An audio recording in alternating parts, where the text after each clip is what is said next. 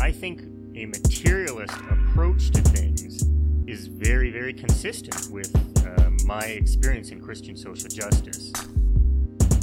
I feel like the deeper I get into anarchist practice, the deeper my faith is getting at the same time. I would hope that, securing means of life for all would be something all people of faith would say, oh yes, that's at the basis of what we believe.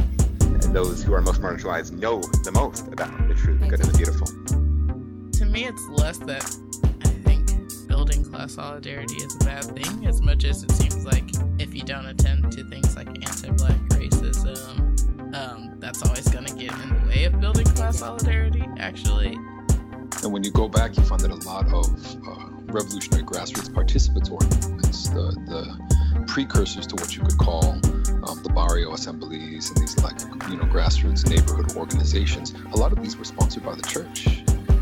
What does it mean to say that the Christian tradition is internally contradictory and there are antagonisms there and you're always being faithful to some aspects and betraying other aspects? Welcome to the Magnificast, a podcast about Christianity and leftist politics. This week, I'm your one and only host, Dr. Matt Bernico, bringing you the first Magnificast in 2023. Unfortunately, Dean couldn't be here, but I'm excited to introduce our very first guest. His name is Dean Dettloff. Dr. Dean Dettloff. I'm sorry, I forgot. That's right. I just flew in from Havana, and boy, are my arms tired. Man, so great to have you on the show. I'm a big fan. Yeah, I as you can tell, I usually do a comedy show, but this time I'm going to talk about politics and religion. Yeah, that's really good of you, taking a break from your long and illustrious stand-up career to come talk to us about politics. That's great. I'm entering my sit-down career. That's great. Well, folks, don't be alarmed. Dean, the co-host, will be back next week, but for this week, we've just got Dean, the guest. Let's see. So before the new year, during the Christmas season, the pre-Christmas season, Advent, some people call it.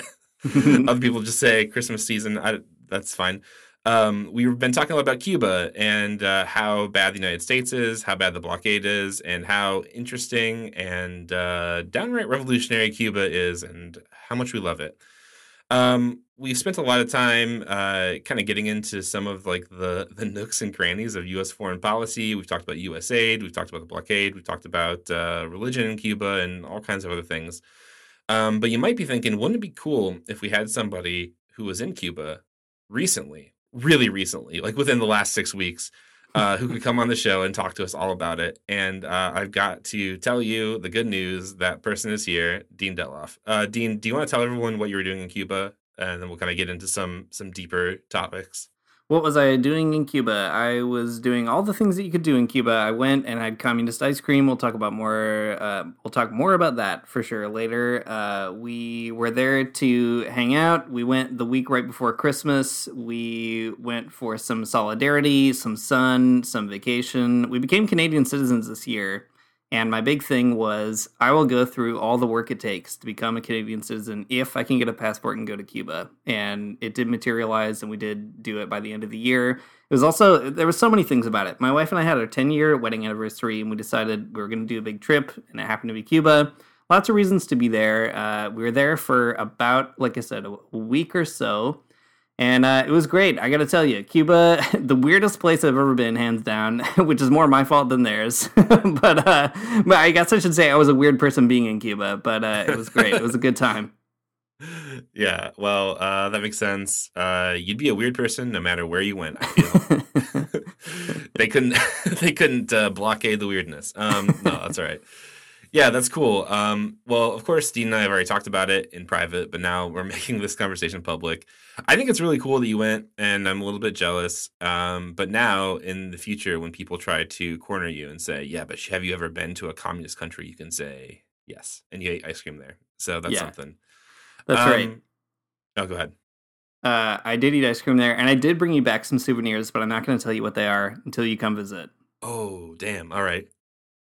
I can hardly wait. That sounds amazing. Really excited. I hope it's a big a Che hat, maybe? I don't know. It could be anything, and I'd be really happy about it. Well, it will be anything, so you're in luck. Great, just what I wanted. Anything. So, okay, there's a lot to talk about, and maybe we'll probably get into some of the fun stuff, but I feel like we probably should talk about the most important things, like the blockade and how that felt being there. So, okay, you're a Canadian citizen. You're not you're not blotted out from the Book of Eternal Life because you're an American anymore. But I don't know, being there in Cuba, did you see the impacts from the blockade? And if so, I guess, like, what were they? How did the blockade look from the other side of the blockade? Yeah, well, I should say two things about it, I guess. The first is that I'm not a Cuban person, which matters, because when you go there as a tourist, the blockade affects you in touristy ways, but it does not affect you in a residential way, and there's all kinds of things to say about that, which we can talk more about. So that's the one piece. And the second thing is, because I'm not a Cuban person, I really can't speak to, like, the day-to-day, like, we stayed at a hotel, we didn't stay at someone's house, all that kind of stuff. So there's lots of ways that the blockade affects people in their daily life. For example, when we went, we had some contacts there, and we were just chatting about what should we bring, anything that would be helpful. And for example, they were like, we really need painkillers, antibiotics, vitamins. Like, they can't get vitamins. It's super hard. Somebody really wanted a cell phone, which they had the money to buy, but couldn't buy it in Cuba. So, like, people often will travel or get cell phones outside of the country and then have somebody bring them there and so on. So lots of really weird things like that, like shortages of strange stuff. And that is like a, part of people's daily lives. As like a tourist person, the blockade is very weird because as a result of those food shortages and everything else, like if you go to a restaurant and you sit down and you're like, I want this thing on the menu. Oftentimes the person will be like, we don't have that. You say, okay, I want this other thing, and they say you don't have that. And eventually, sometimes you get to a point where they'll be like, what do you want to eat? And you'll be like, I kind of want this. And they'll be like, all right, we're just going to make you this. Is that fine? And then you say, yeah, it's fine. Because that's like the food that they have. So it's all very interesting. There's a bit of a sense of humor about it, but it's a challenge as well. I would say, though, the biggest feeling I had about the blockade is like when you walk through Havana, parts of it feel like walking through like a war-torn city or like a war zone. Like buildings have just kind of fallen down and like not been repaired. There's all kinds of stuff that like looks like it used to be in regular use and now just isn't, like abandoned, I don't know, like water slides and stuff in the middle of the city. Like it's a very kind of strange environment in that way. Although I should say it never felt like unsafe, really. Like I never was like, we're going to get mugged here or something, but you can really tell, the sort of challenges of allocating very scarce resources that are also really hard to get are just kind of everywhere. Like it's hard to escape all that. Yeah. I think it is important to, sorry, this is like maybe a minor point, but kind of a bigger point. You mentioned the things that you brought, right? Like painkillers and vitamins and stuff like that. I think something that the United States says, or people in the United States say, is that like medicine isn't part of the blockade. Like that's not something that the United States is actively blocking yet. People were asking you to bring it, so yeah. I don't know. What do you think about that? Yeah, that's right. The U.S. always says that their embargoes, they put it, doesn't affect food and medicine, but that is completely false. Like it could not be further from the truth.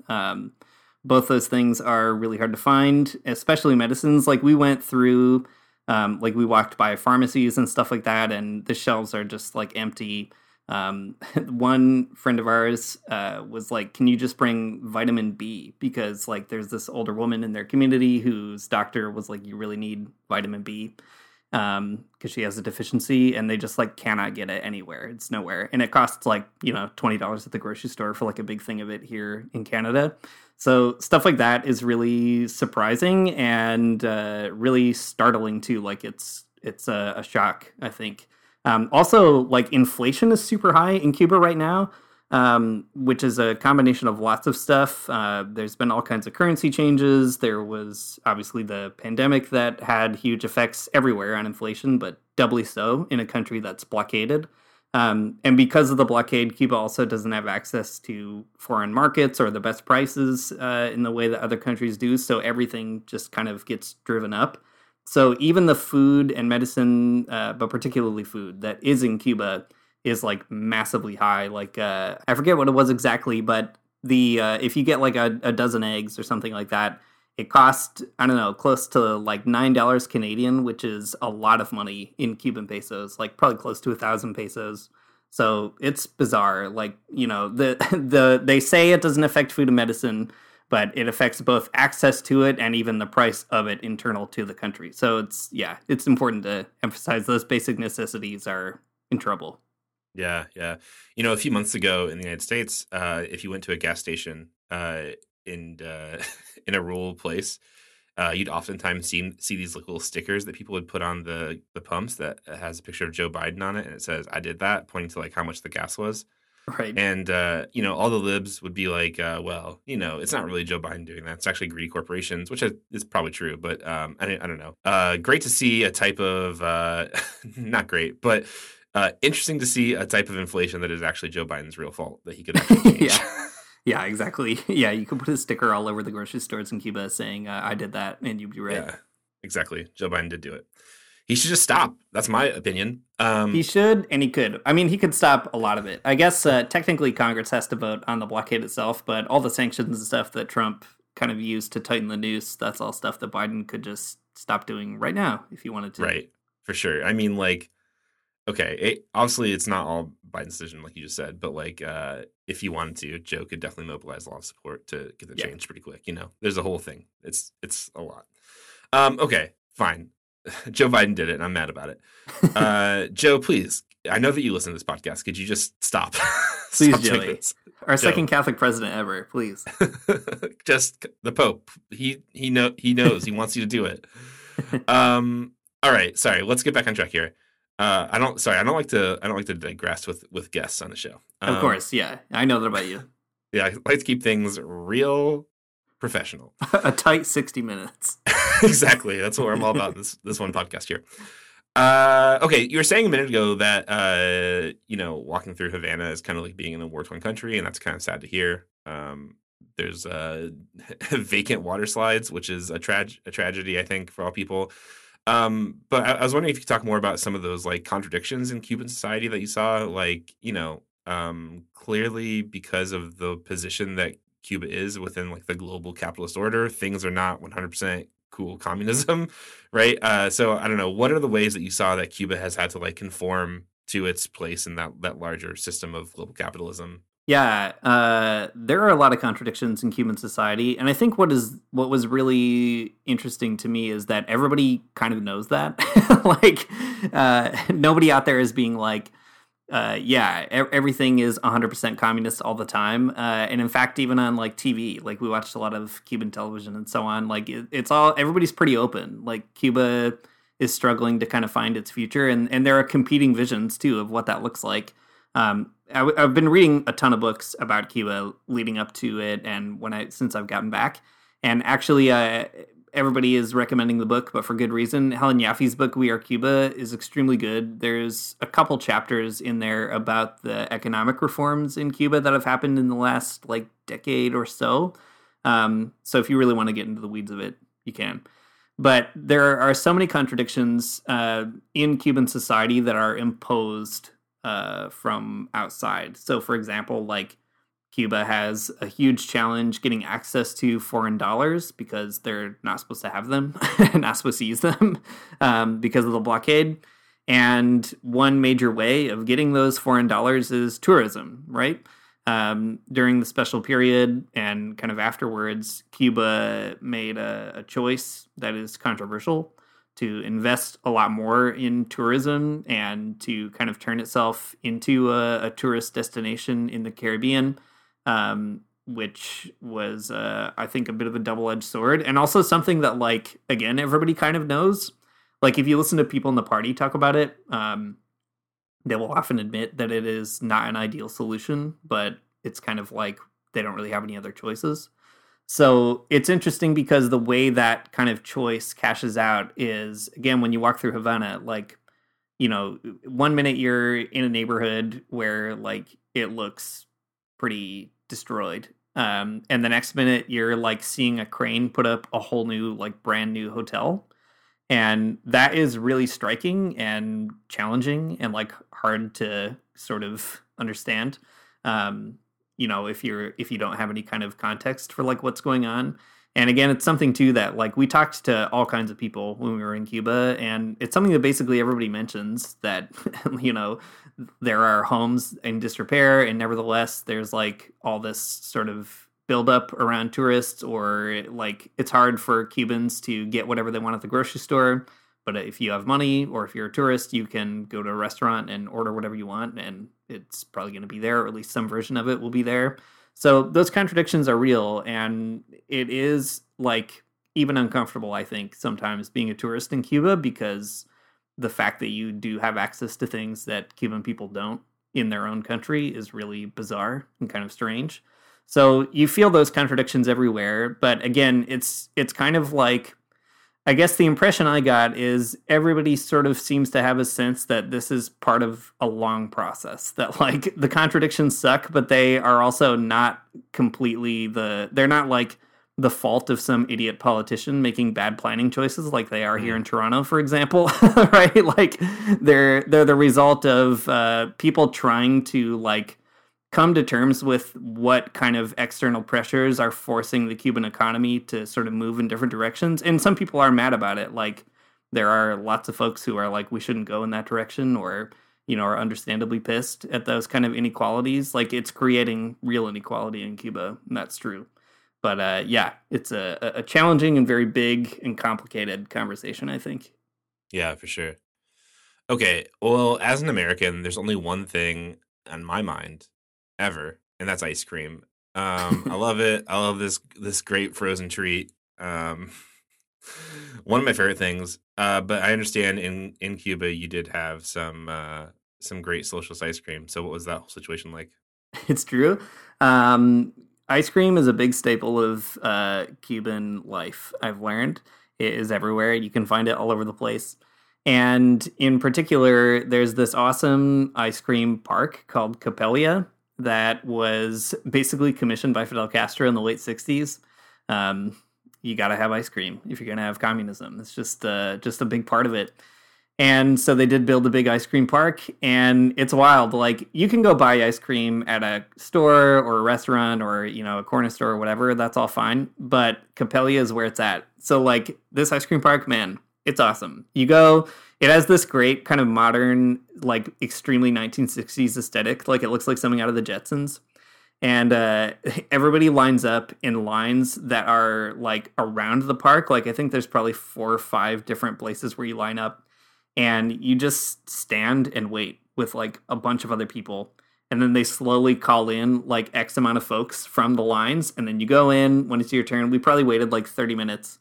And then you sit down, and they come by and they ask what you want. And we were just like, we want 3 scoops of ice cream. It's great. You sit, you enjoy your ice cream along with all these other people.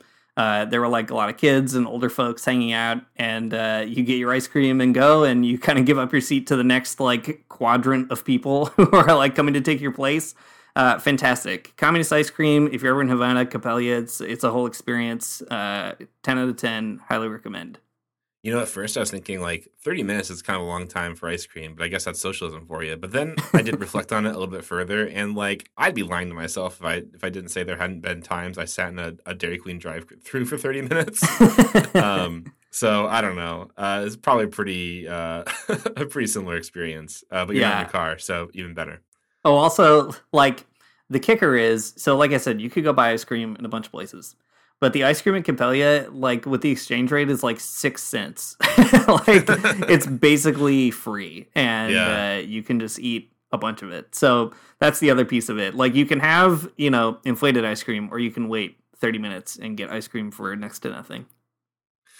That's it, and it's next to nothing because the government subsidizes it. Is that right? That's right. That's incredible. It's communist ice cream. This is what Seizing the Means is all about, and people need to take this more seriously. Why are we not doing this? Man, I should also say food in Cuba is so fascinating. Like I said, there's lots of shortages and people get creative. Also, like tourist food in Cuba is very funny because they're trying to like make food that tourists would eat. So you can get pasta anywhere. You can get like meat dishes or whatever anywhere. But the best thing that you can get is Cuban pizza. man, Cuban pizza, the crust is like doughier than regular pizza, and I don't eat meat, so I'd always get veggie pizza. And veggie pizza in Cuba is basically like, here's the crust, there's no sauce, here's some cheese, and also here are the vegetables we have in the kitchen. And it couldn't be better. It's fantastic. The first one I had was like cucumbers and cabbage and like a handful of stuff.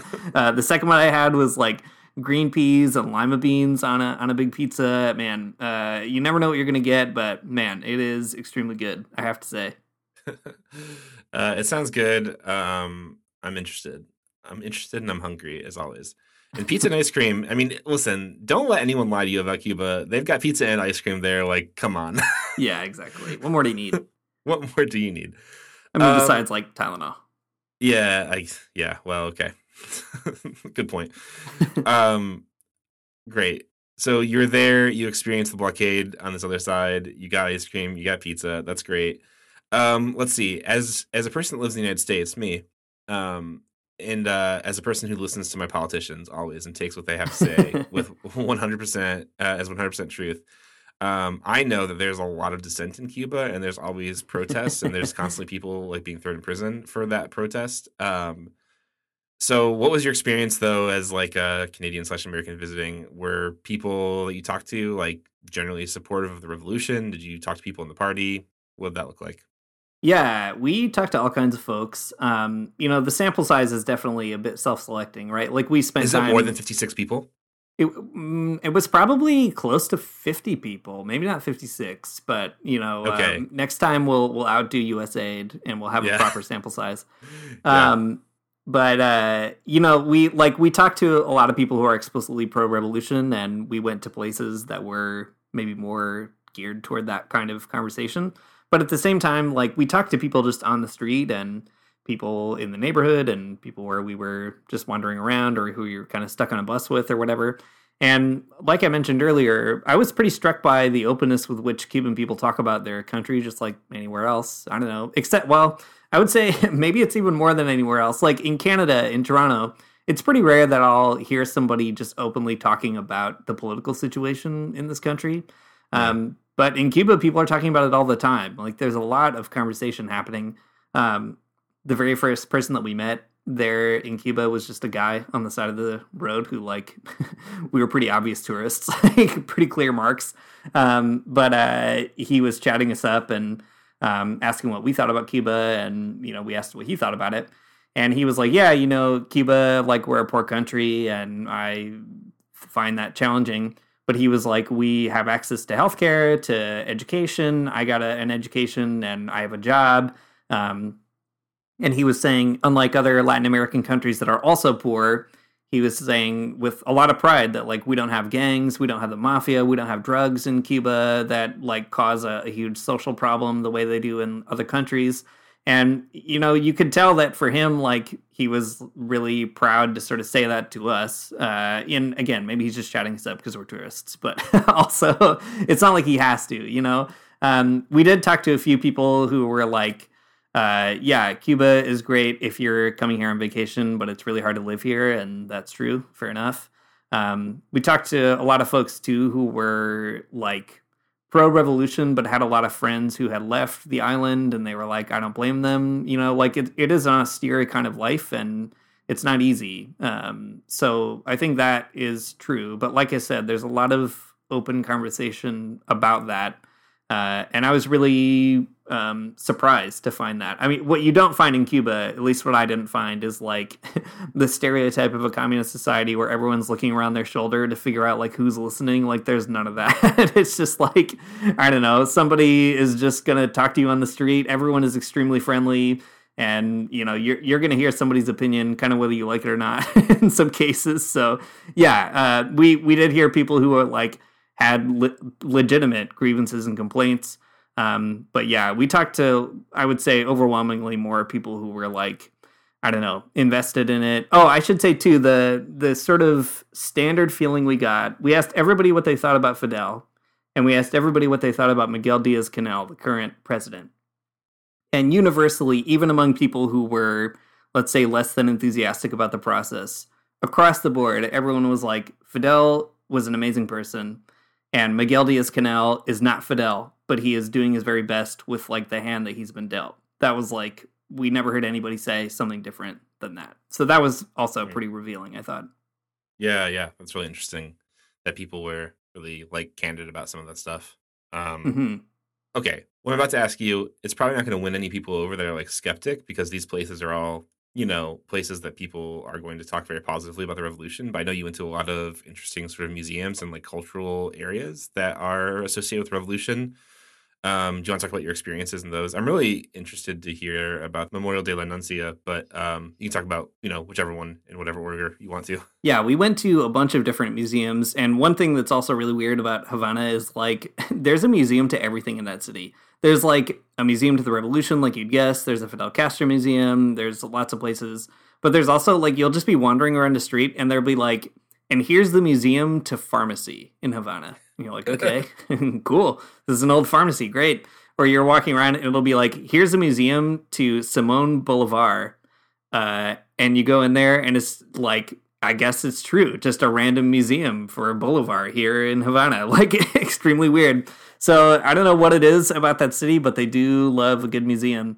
The three big ones we went to, one was the Museum of the Revolution. The indoor part was closed, sadly, so that's on my list next time. But they do have an outdoor exhibit, which has the Granma, the boat that the revolutionaries used to get back to Cuba that sank. It's in a big glass case. That is pretty striking. And then surrounding the Granma is basically like a bunch of, I guess, like evidence from the revolutionary period and then later on. So, for example, you can see there's like a Jeep that Fidel Castro rode around on. They got the Jeep.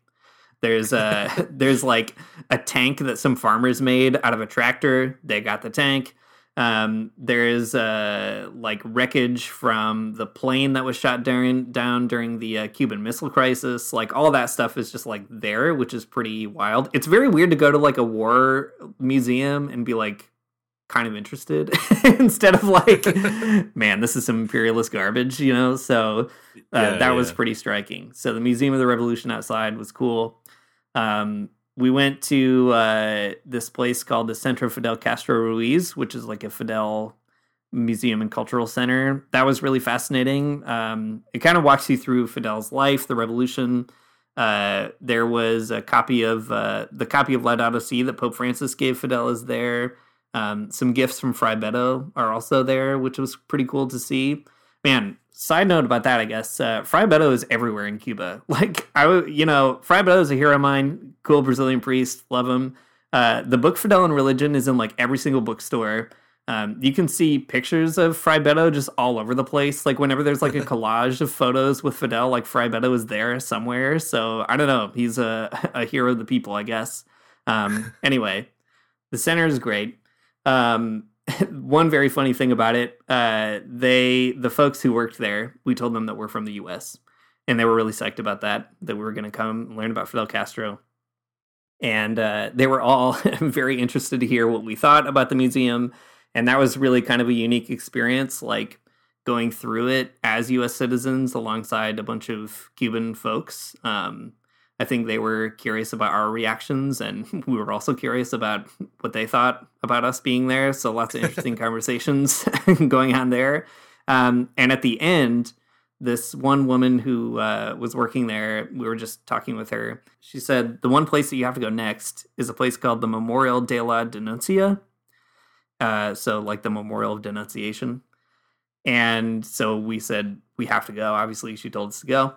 And so we went, we got our RPG quest. We went to fulfill it to get our experience.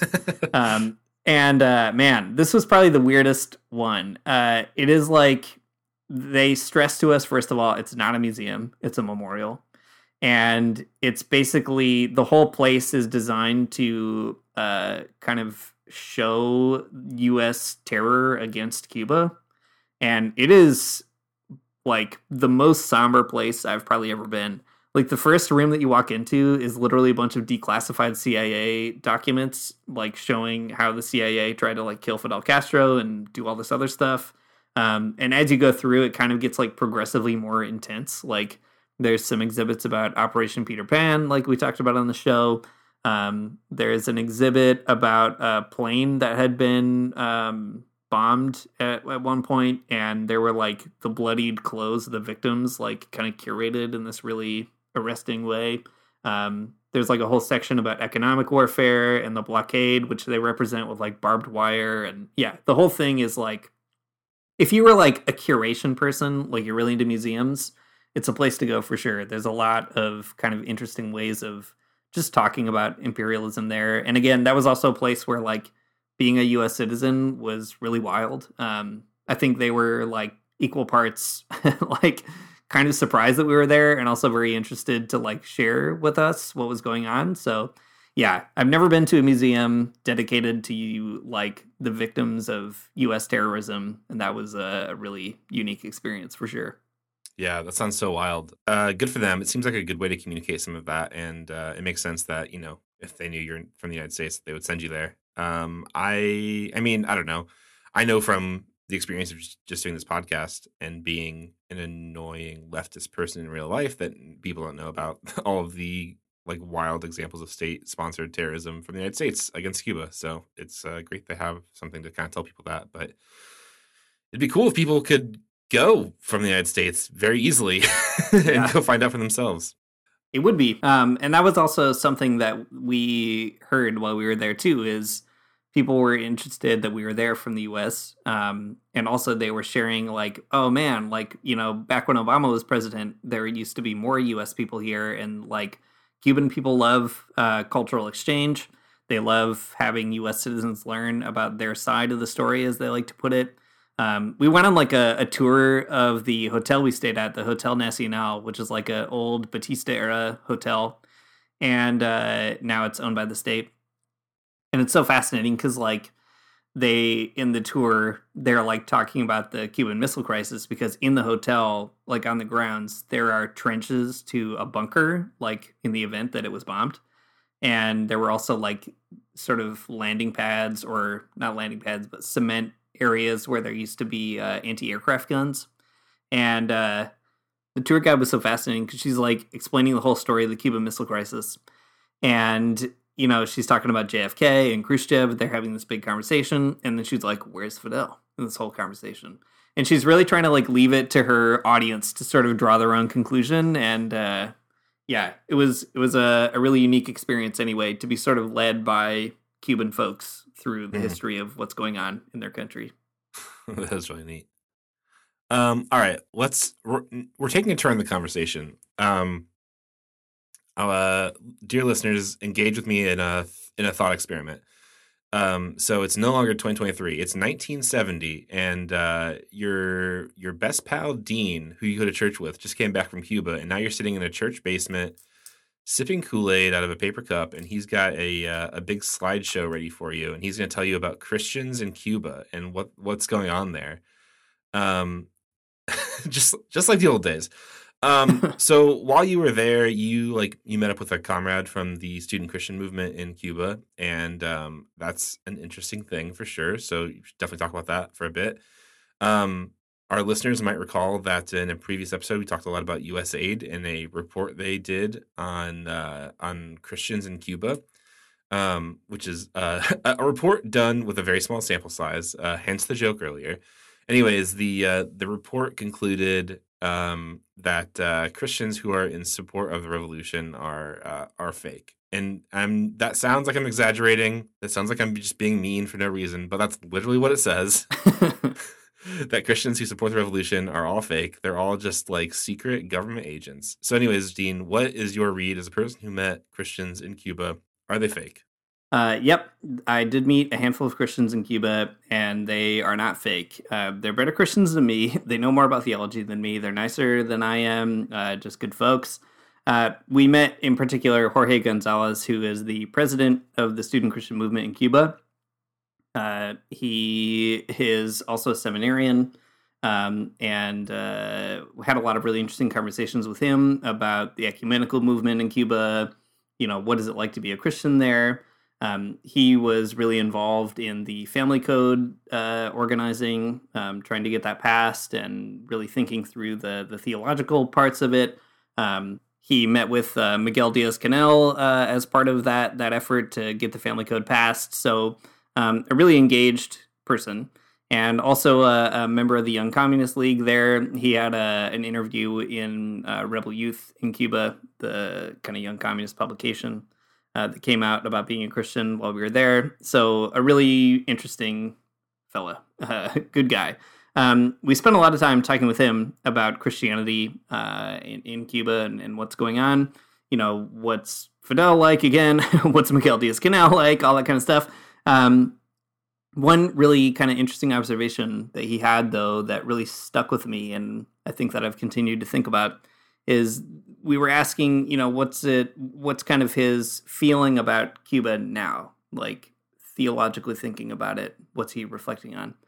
And the way he put it is the Cuban people are going through a crucifixion, and that is the moment that, like, it's a crucified people and they're on the cross.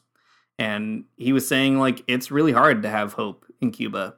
And even as a Christian, it can be really difficult. And he said, the key, though, is that Christians do believe in a resurrection. And, like, that is the language through which he's interpreting the realities of his country. And I found that really impressive and moving. We met a handful of other SCM folks, especially when we went to the Martin Luther King Center, which we can talk about in a little bit. Lots of interesting work between all those kind of ecumenical type Christians. They're sort of all doing work together is the impression that I got, which was really neat. But all that to say, they're not fake Christians. They're actually very good ones, very good, authentic Christians. And it was really neat just to be able to, participate a little bit in some conversations around what it's like to sort of theologically interpret the current sort of challenges in that country.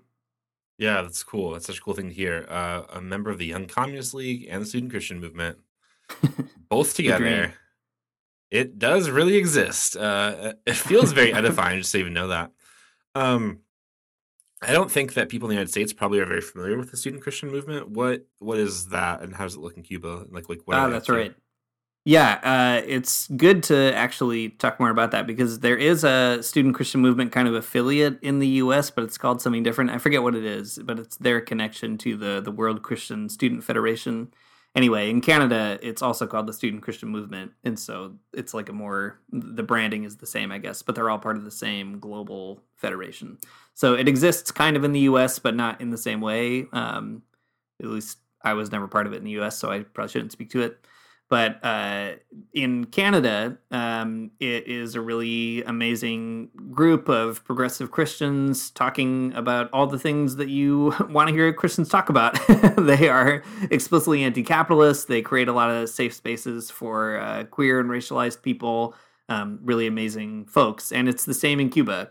They, like I said, did all this mobilizing around the family code.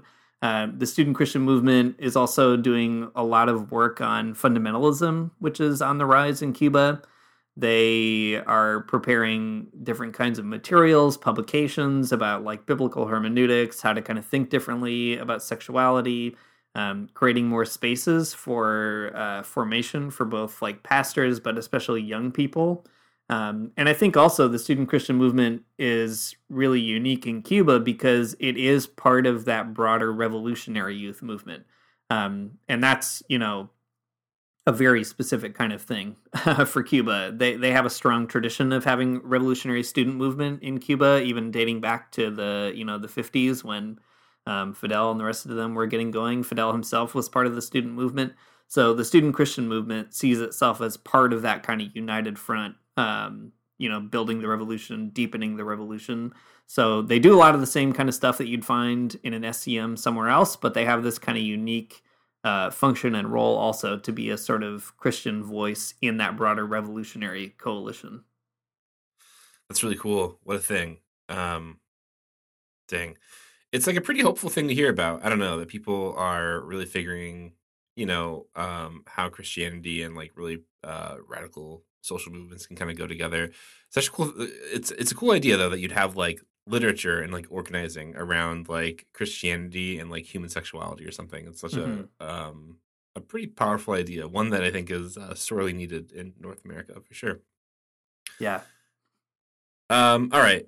Another big a big piece of like the story of Christianity in Cuba is the Martin Luther King Jr. Center. Um, it's it's a place that exists in Cuba that carries Martin Luther King Jr.'s name, which is interesting. I don't know. How would you describe it? What kind of work were they doing? What did you do there? What did you see? Man, it was amazing. It's an amazing place. If you want to know more about it, in our Cuba zine, Jim Hodgson wrote a little article that's included in there. And it explains just a little bit more about the origins of it, what they do, and so on. So you can check that out for sure. And I think Jim has talked about it on the show, too, in some past episodes. But yeah, it's a totally different thing to see the space for sure. They do all kinds of stuff. They do everything from distributing materials in their community. They're attached to a church that's there, and so the church and the center sort of work together. So they distribute like medical supplies, food, all that kind of stuff. And they're an NGO, so they get support from all kinds of international places, like the United Church of Canada, for example. So they have some access to funding that way. And they're unique, I think, too, because it's a center that is not actively oppositional toward the government and is doing that kind of work. So that is really interesting. They also have a kind of theological voice in Cuban society. So maybe similar to the SCM, they're trying to figure out, like, what is a Christian sort of role and posture in a society working toward social justice. And kind of the movement is kind of like, or the center, I guess, seems to have sort of two prongs. Like, one is doing a lot of popular education. So organizing, training on how to organize, community organizing, all that kind of stuff. And then the other side is building an ecumenical movement, trying to bring together churches in the country to have a unified kind of Christian participation in trying to improve life in Cuba. So they have things like workshops that they do there. They provide community meals. They have a publication that goes out. Lots of really unique, interesting projects going on. They too were doing a lot of stuff around fundamentalism. Like, that seems to be a really big thing on the radar of progressive Christians that we were talking with there. That it's a growing challenge, not necessarily new to Cuba, but fundamentalism is kind of finding a political voice in Cuba, and so they're working hard to think that through and think about how to sort of meet it on its own terms and meet it too with some empathy and sympathy. That was a big thing that came through, trying to really parse out, like, why are people this way?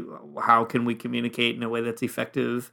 And I was talking with some folks who worked there a little bit as well. Shout out to Jay and Alejandro, who are not listening to this podcast, but if they ever do, they speak English, thankfully for me. It was really neat to kind of listen to them, too, talk about some of the work and conversations that are happening there, and really challenging ones. Like, we were talking a little bit about a session where they were talking about biblical ideas of sexuality and so on, and like sometimes in those conversations people like get up and leave because they just like don't want to be challenged on that, and so it's a place that's also not afraid to like create an environment for those kinds of difficult conversations to happen. So yeah, lots of like, it has a bit of a social role, this center in particular, by doing direct mutual aid and so on. It has a public education role, and then maybe the last piece is it has that real international connection, like Pastors for Peace, who we've talked about on the show and talked with on the show in the past. They have a strong relationship with the MLK Center. That is really interesting too. Pastors for Peace, as we've talked about before, was founded by Lucius Walker, a reverend in New York. Really amazing guy. I was surprised to find there are also pictures of that guy everywhere in Cuba. Like, at our hotel, there was a picture of Lucius Walker. And in, like, a magazine that someone gave us at the Fidel Castro Center, it's, like, a magazine for kids. They just, like, gave it to us to have and kind of take with us. He's, like, listed in the back alongside, like, a bunch of other people who are, like, cool and famous and visited Cuba. So, I don't know. He has some kind of like reputation that I guess I didn't really know about before going there. But anyway, MLK Center, really amazing, fascinating community project of Christians in Cuba. All right. So the blockade is brutal. We know that already. And Joe Biden did it specifically, but they do have ice cream. They do have pizza. sometimes. And they also have real Christian people who are not fake, and who are doing really interesting work, organizing people against fundamentalism, I guess, as a reactionary type of politics. That's all neat.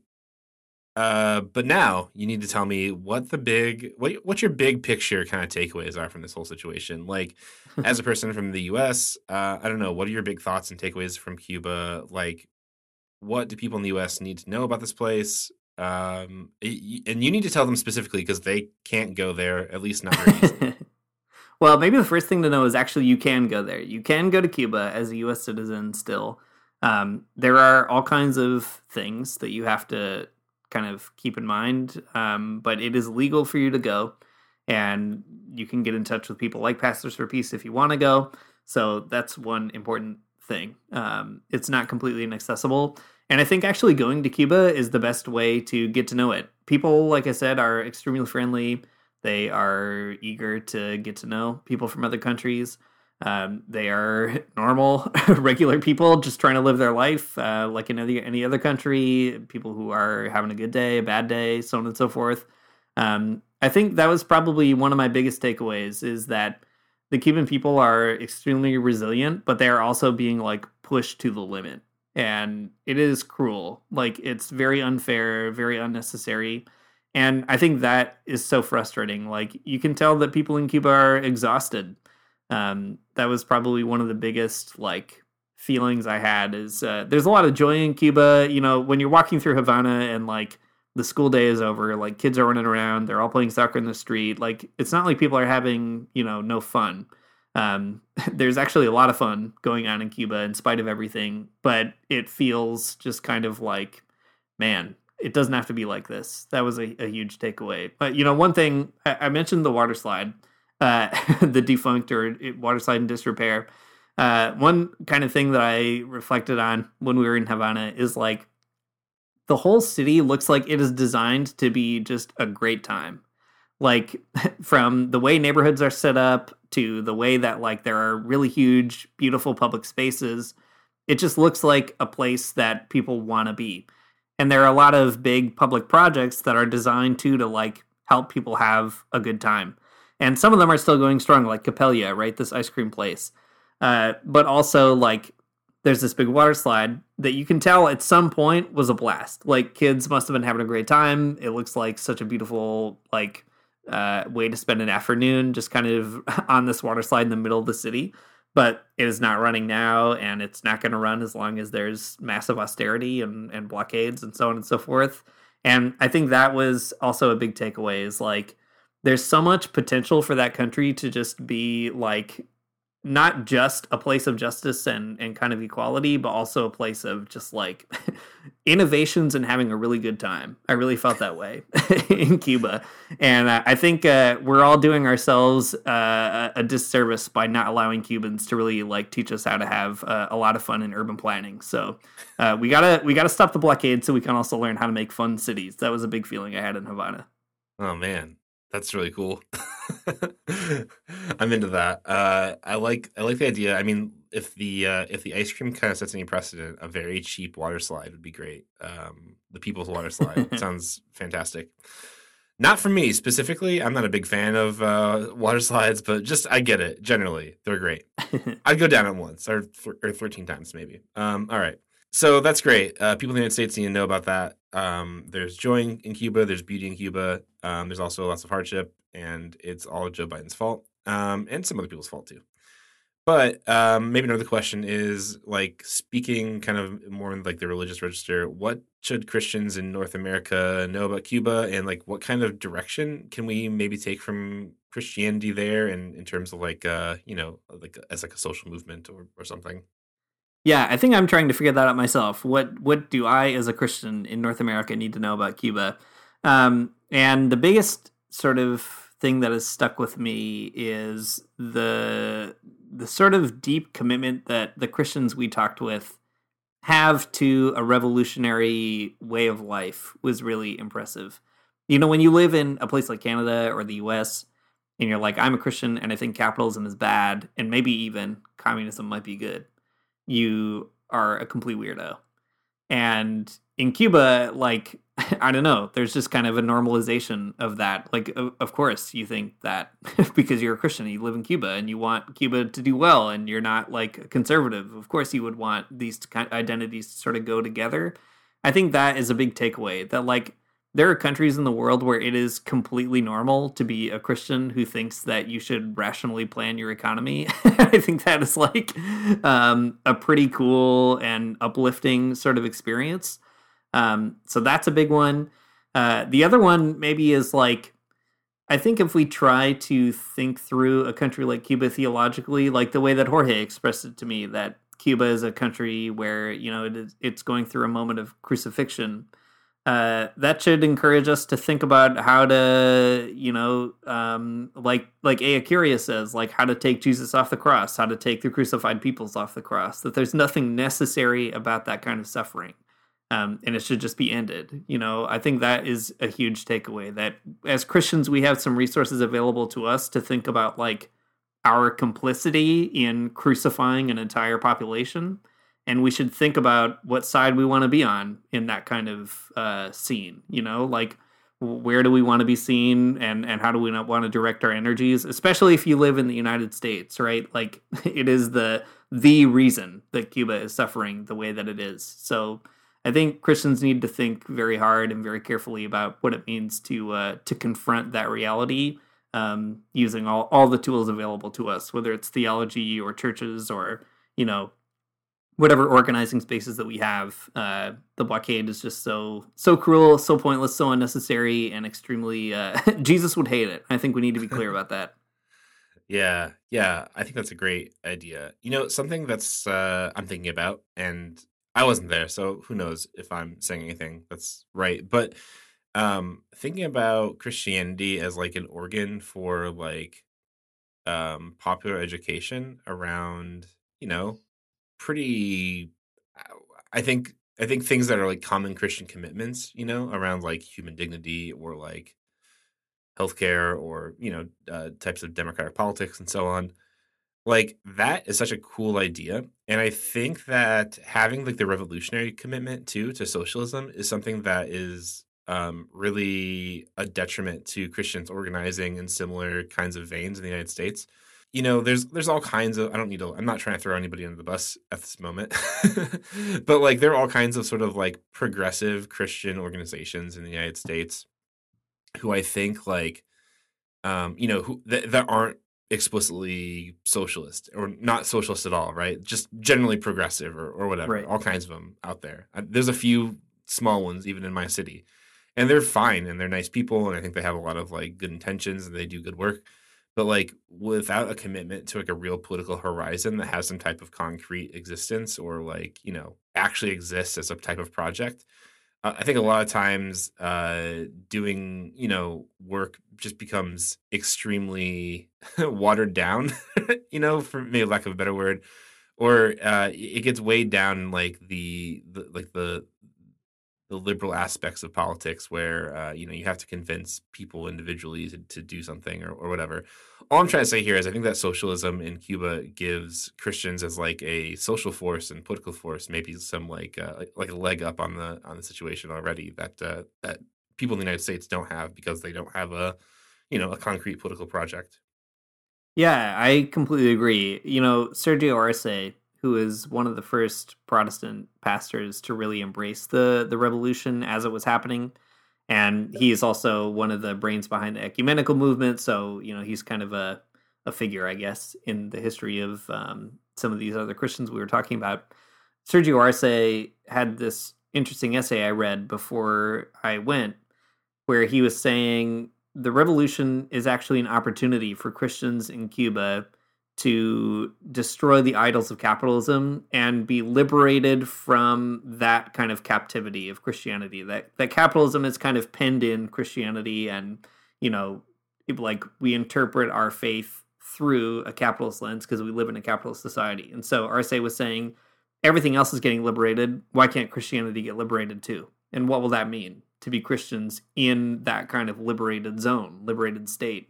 And I think that was such a profound question for him to ask and something that he spent a lot of time thinking through. And now, several decades later, after something like that question was first posed, I think you're seeing it in the revolutionary sections of Christianity in Cuba. It means being liberated from other reactionary forces like patriarchy, homophobia, transphobia, all those kinds of things, right? Like it is an advanced section of Christianity that is also contending with regressive forms of Christianity still in that society.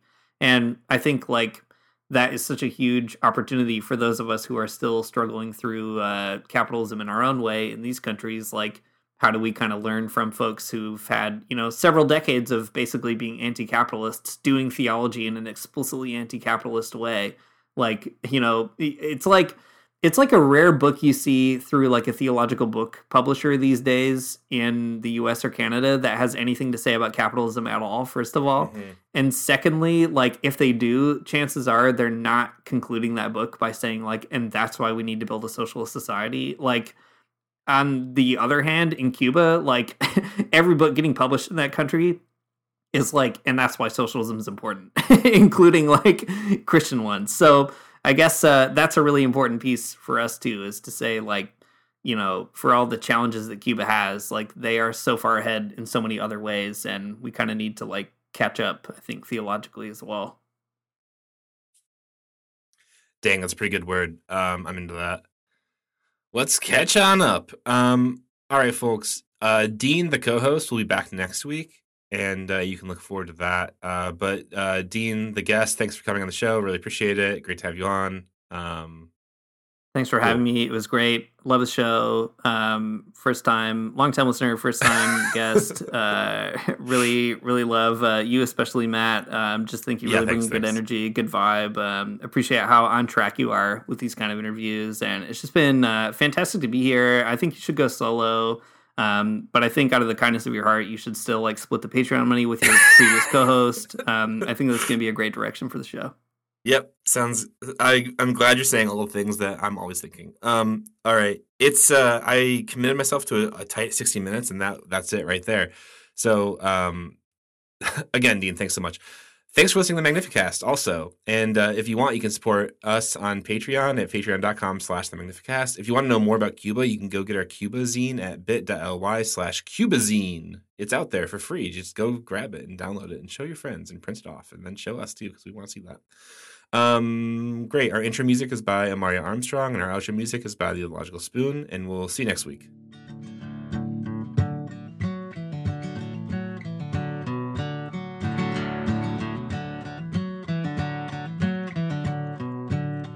I don't wanna get up for church in the morning, souls alive. Heaven come to earth and there won't be no church. We'll meet down by the riverside. There we'll swim with all creation. Never get tired, never bored. Don't worry, someday there'll be no dam between us and our Lord.